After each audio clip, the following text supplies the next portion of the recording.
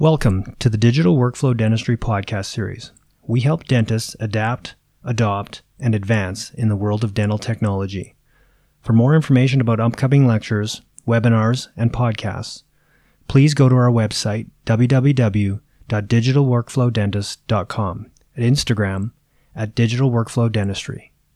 Good afternoon, dental internet world. My name is Dr. Vishal Sharma, and I'm once again here alongside my friend and colleague, Dr. Mike Parchewski.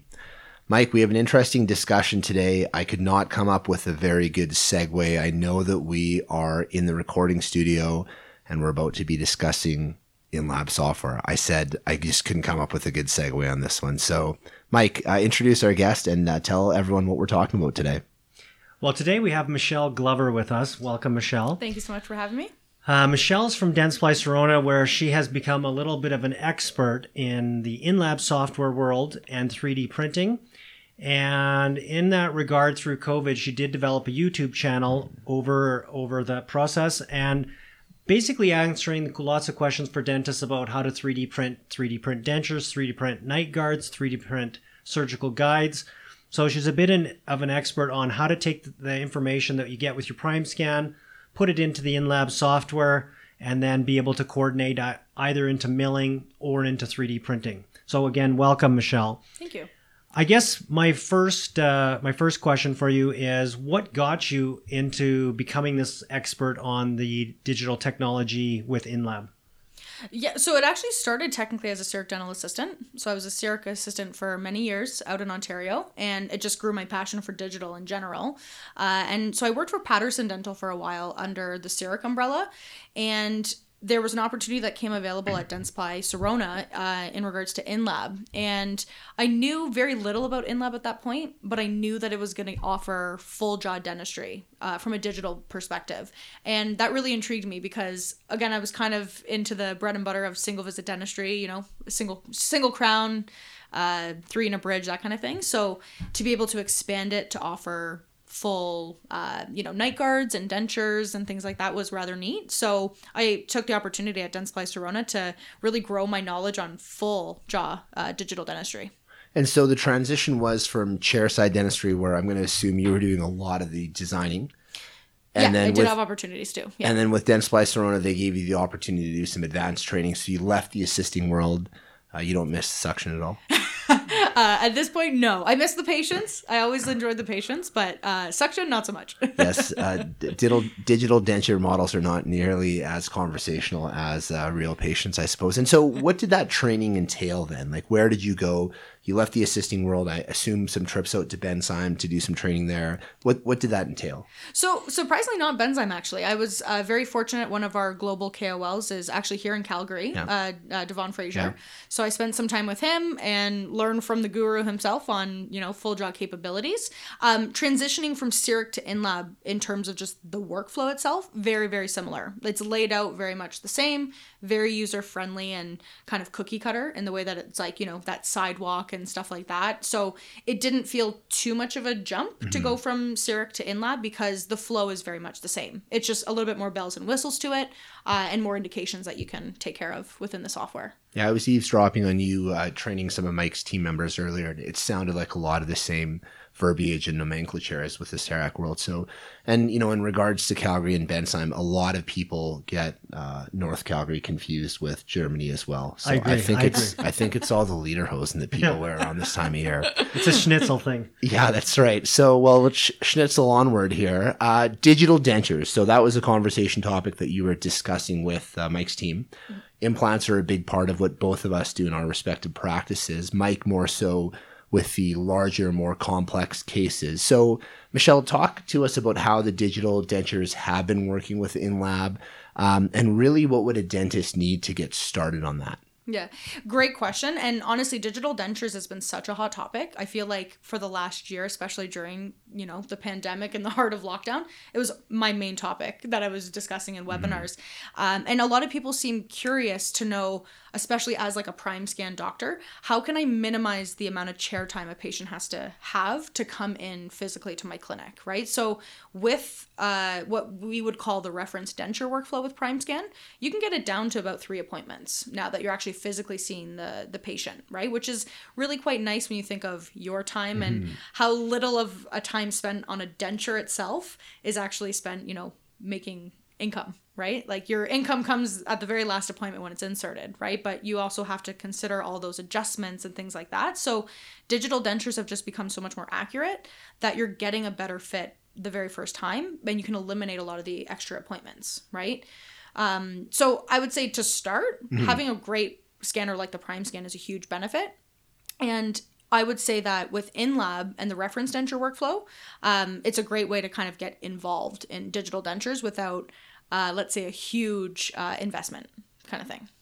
So you start with the Primescan, obviously, and then what are the other, just quickly give us a quick overview what the other steps would entail then.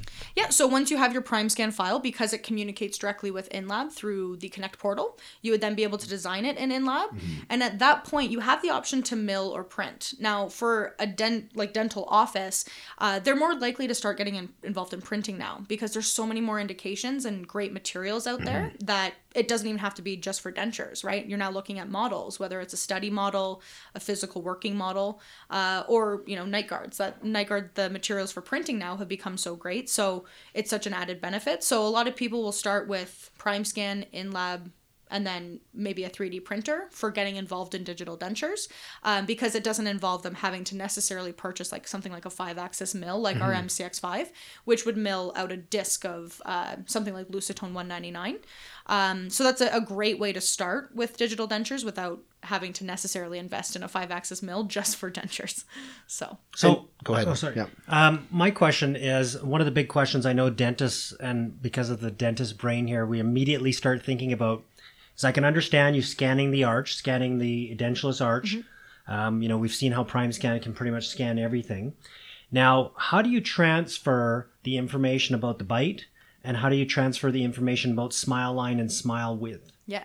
So that's a great segue into kind of that denture reference workflow, right? And that's where most of the time there's a little bit of a misconception about intraoral scanning when it comes to dentures. Sometimes people think that they're going to take it from A to Z without ever touching analog.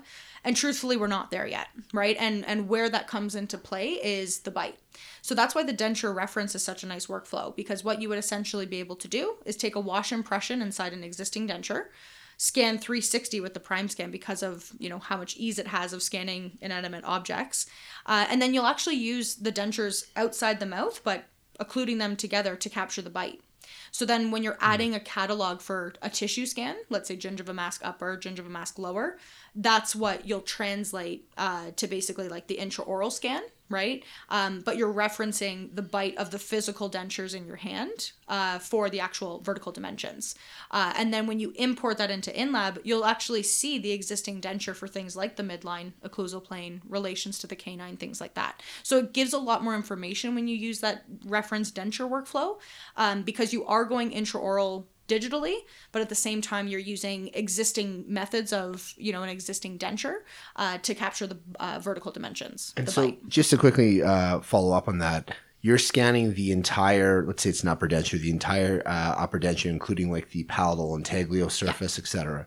Very interesting. Well, I'm glad to hear there's still an analog component to that, because I still have some border molding from dental school, so good to know that that's not a complete waste. Yeah, is that the green stuff? It's the green stuff, yeah. I didn't even know what it was for. Now I know. Mike's colorblind, so it poses some challenges for him. It's the green stuff. Gray. It's just the gray stuff. Everything's gray to me. It's the gray stuff. It's all in a big pile out in a box labeled gray stuff. Well, that's really cool. Obviously, it's a very complex thought, but it does really make things different in what we can offer patients. Now, the next thing I think that bridges to that a lot of people ask me about is how to do night guards and orthotics and appliances. And so currently what we have done is we have done a couple in the InLab 18. It was a bit of a challenge, and we've also done it through the SprintRay, where SprintRay will actually design one for us, and then they send us the STL file, and basically we take an upper and lower, then do a bite catalog, and we STL out the upper and lower and the bite, and then it goes off to SprintRay. They mount it virtually and give us an example. And the workflow has been okay, and the design has been I would argue, lackluster. But definitely a big improvement, and it's getting there. I think with the new way that Sprint Ray has done it versus what we did in 18, I think it wasn't that stellar. What I've been getting from Sprint Ray and we were playing around with, we're at least starting to see some anatomy, and the fit is way better. Now I understand in InLab 19 and now with InLab 20, they've made big improvements on that. So let's just walk me through. We've taken an upper and lower prime scan and the bite, and we've sent it to InLab. What are we doing next? Well, see, the beauty of what I've reviewed today with your team is they actually communicate to each other, PrimeScan and InLab. So there's no need for that exporting and importing of STLs. It's a seamless communication from A through Z. And in the InLab software, in our Splint application in version 20, and as of 19 as well too, it uses the virtual articulator, which is really cool for getting all the dynamic movements and being able to kind of open up the bite, using kind of like a hinge articulator. Really gives you kind of more functionality out of this night guard now, right? It's no longer just kind of what you were kind of noticing in 18, where it was kind of just a flat bite, right? So now they've made those improvements to make it really a functional night guard, but custom to the patient's jaw, right? So when you're in the InLab software, you take it into the Splint application and you're able to actually technically design either a night guard or a custom tray in there, because we still need analog for dentures, as I mentioned, so you can still do a custom tray.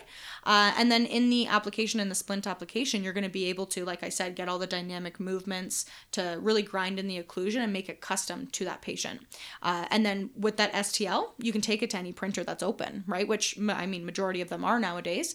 And I find that the materials for 3D printing night guards has just really become amazing, right? I think the Keystone Splint Soft material I hear the most about, right? It's a thermoflex printable material, and to have that ability in a dental practice to actually do that rather than having to send to the lab, huge benefits for sure.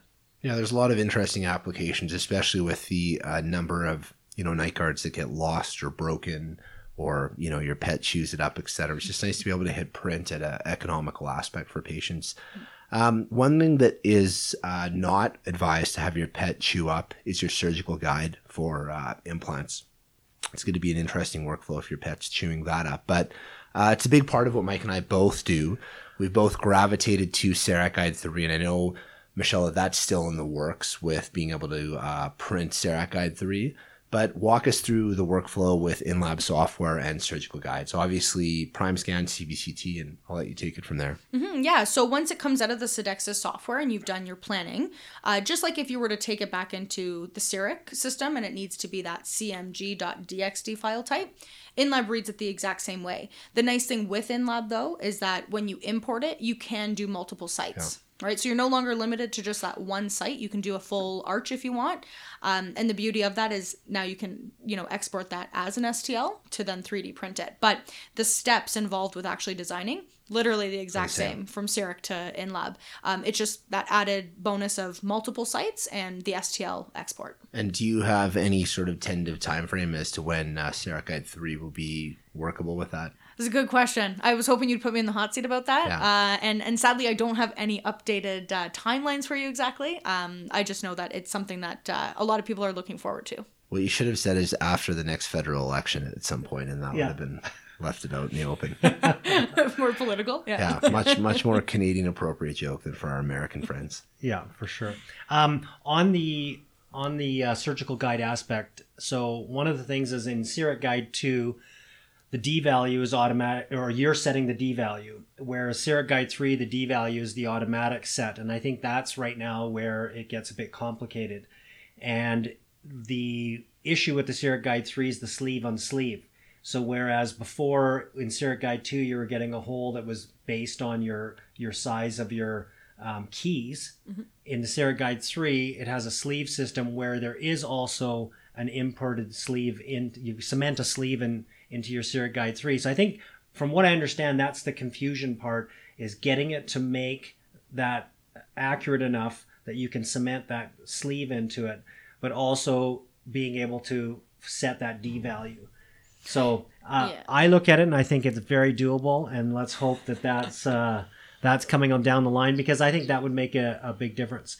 Now, the other thing I wanted to mention to everybody out there is one of the issues that we were having between our milled guides and our printed guides was our printed guides were very tight. And so one thing that she showed us today was setting the value of the spacer, right? Yeah. And so what was what do you think is the spacer value that we should be thinking about when we're printing? So it will depend printer to printer just based on the technology that you have with your printer. But usually because a printer can technically print undercuts a little bit better than like a mill can. A mill, you're kind of at the mercy of how you've positioned it within the actual material itself. Whereas the printer, you don't necessarily have to have that worry as much because you can angle it certain ways on the build plate. So really it will vary printer to printer. So I see anything from like 50 microns to 80 microns, depending on, how accurate is your printer able to kind of print that type of like fine detail. Okay, and one of the issues is obviously that when it's milled, it'll take into account undercuts. Correct. But when it's within the prime scan, but when it's printed, it'll try to print that into all the undercuts, and I think that's where we are running into some of our trouble was that. And I've heard of people, what they'll do is block out some of the undercuts before they scan, but we're going to now play around with it to see if we give a bigger spacer number, will our 3D printed ones go in? Because I think you've tried some 3D printed ones with your Formlabs and you've had some success. Yeah, some success with it. And just to sort of follow up on what you're saying about the printed aspect, with a lot of the models that we're printing for SureSmile, etc., we're finding that even the different resins, the faster resins, have a lot more tackiness to them. We've torn a few aligners, taking them off with that. So I would imagine if you're using that for a surgical guide, there's going to be a lot of adherence and interferences with two structures. So, we're mostly milling though, as you know, with the prime mill, but the prime mill is oftentimes in use. So it'd be nice to get back to printing more seamlessly, and hopefully that's coming soon. Yeah, and again, with using CEREC Guide 3, we're right now it's only being able to mill. Of course, so yeah. Back when it was CEREC Guide 2, we were doing lots of printing, but now we've switched almost solely to the milling until I think it comes to where we can do that. One of the biggest issues I had with milling early on was it's just such a mess. It gets that stuff everywhere. It looks like a giant snowball in your machine. So now that we've got a new liner for it, and I know in the prime mill they corrected a lot of that with the way they sealed the unit with the catch. So you just basically boom, you're finished. Take out the snowball, throw it at one of your assistants, and then move on. But the prime mill certainly is a lot better. Obviously, it was designed with surgical guides in mind. Where I think obviously the MCXL, with you and I both have that also. Was retrofitted for that. So exciting things coming up in the CEREC Guide 3 world. Yeah. Now, something that I know, Vish, you do a lot of is smile design. Now, from what I understand, and Vish, you obviously know a little bit better than I, but you can actually use the InLab software to do smile design. Can you just give us a bit of information how that workflow works? Yeah. So once you import your file from the Connect portal and like directly from PrimeScan to InLab, it's nice because again you're going to be able to take advantage of full color, right? And then often we recommend that you take a photo of the patient, right, just with them smiling, so that you can actually superimpose the smile into their mouth as you're designing too. What a lot of people will do is there's a function in the edit model step where you can actually use what's called the replace tool. And sometimes people will virtually extract teeth to then be able to put in, a smile design of crowns and bridges, whatever it might be, so that you have better like anatomy details, like in terms of the contour and the contacts, things like that. And then there's a really cool function in InLab called the virtual seat tool. So once you actually design it, have it ready as if you are exporting it.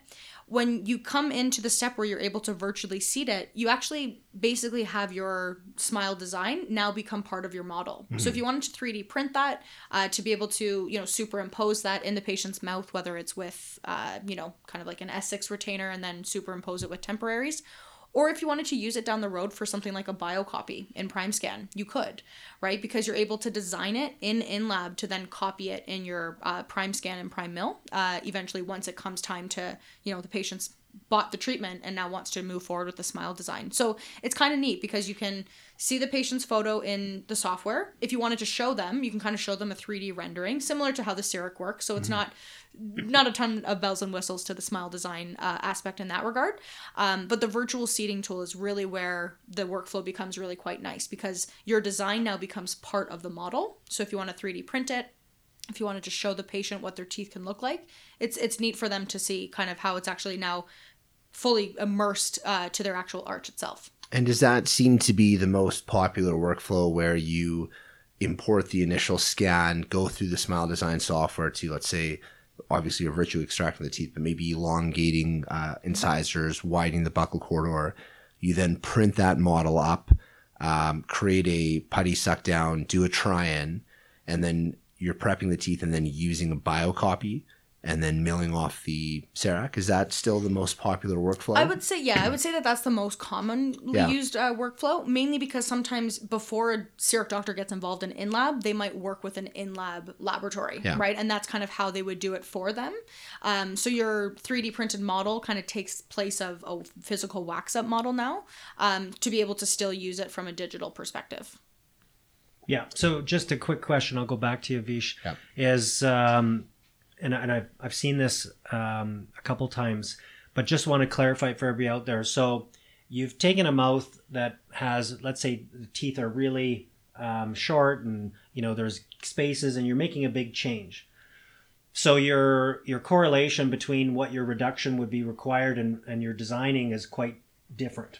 So you could seat the temporaries that you made from your smile design and the 3D printed model, and then you could scan that. And you could obviously, when you seat that in the mouth, it's the acrylic temporaries over the regular teeth, and so now you can adjust it, make sure the patient's happy with it, and now you literally have an in-person wax up where the patient says, I like this. Now you can scan that and then prep, and you can use even the acrylic as your prep, right? As your, because you're going to be reducing off of that, so you can use it to measure. And now you can then use that as your biocopy, right? Is that's how you do it, Vish? Yeah, predominantly that is how we've been doing it. We'll do the try-in, and provided the try-in works really effectively, if there's no real adjustments, we're still using the model for a biocopy. But you're right, if you've made some adjustments, you're scanning the patient's mouth and then obviously utilizing that. The limitation with that workflow is the intraproximal spaces, or the lack of embrasures with the temporaries. You really then need to do a lot of work. Sometimes it turns into a multi-appointment procedure. I think, in lab, obviously, as it becomes a bit more finessed, we'll probably eliminate a lot of those workflows. But yeah, and I do hope that, because it's become so popular nowadays, especially from, people wanting it in a fully digital capacity, I do hope that that's something that they're working on behind the scenes in Benzyme to make it even more advanced. Well, they're not doing it in North Calgary, I'll tell you that. That's one place they're certainly not working on it. Well, lots of research and development, I'm sure, going on in Dentsply Sirona's world and their purview, but that is a much more effective segue into Dentsply Sirona world. So for those people who might be interested in hearing more about in-lab, is there anything that's going to be focused on that at Dentsply Sirona World? There will be, yeah. You know what? We're finding that more and more doctors do get involved in, digital kind of full jaw capabilities. So in-lab is that next stepping stone for them. As well, too, because digital dentures has been such a hot topic, you'll be able to see some really great speakers, kind of reference it and show their workflows and see how you can take a appointment that's usually known for being 6 or 7 visits from the patient and bring it down to 3, right? What is the clinical workflow? And there'll be some great speakers that will touch on that. And so what do you have going on then for the foreseeable future, for the next couple months to wrap up 2021? So I come from the lab side of the business. And so for us, a big function is the digital denture workflows, improved indications from some of our digital denture materials that we have to look forward to in Canada. Yeah, I guess there's a bit of delay on some of the materials becoming available. Health Canada approved for intraoral use has been some of the slowdown. Is that... Yeah, exactly. We're always at the mercy of Health Canada. Yeah. Well, what are they doing? What's occupying Health? Oh, yeah, that's right. Oh, cool. That's right. I'm not sure. Yeah. Something to do with a Delta. Love that airline.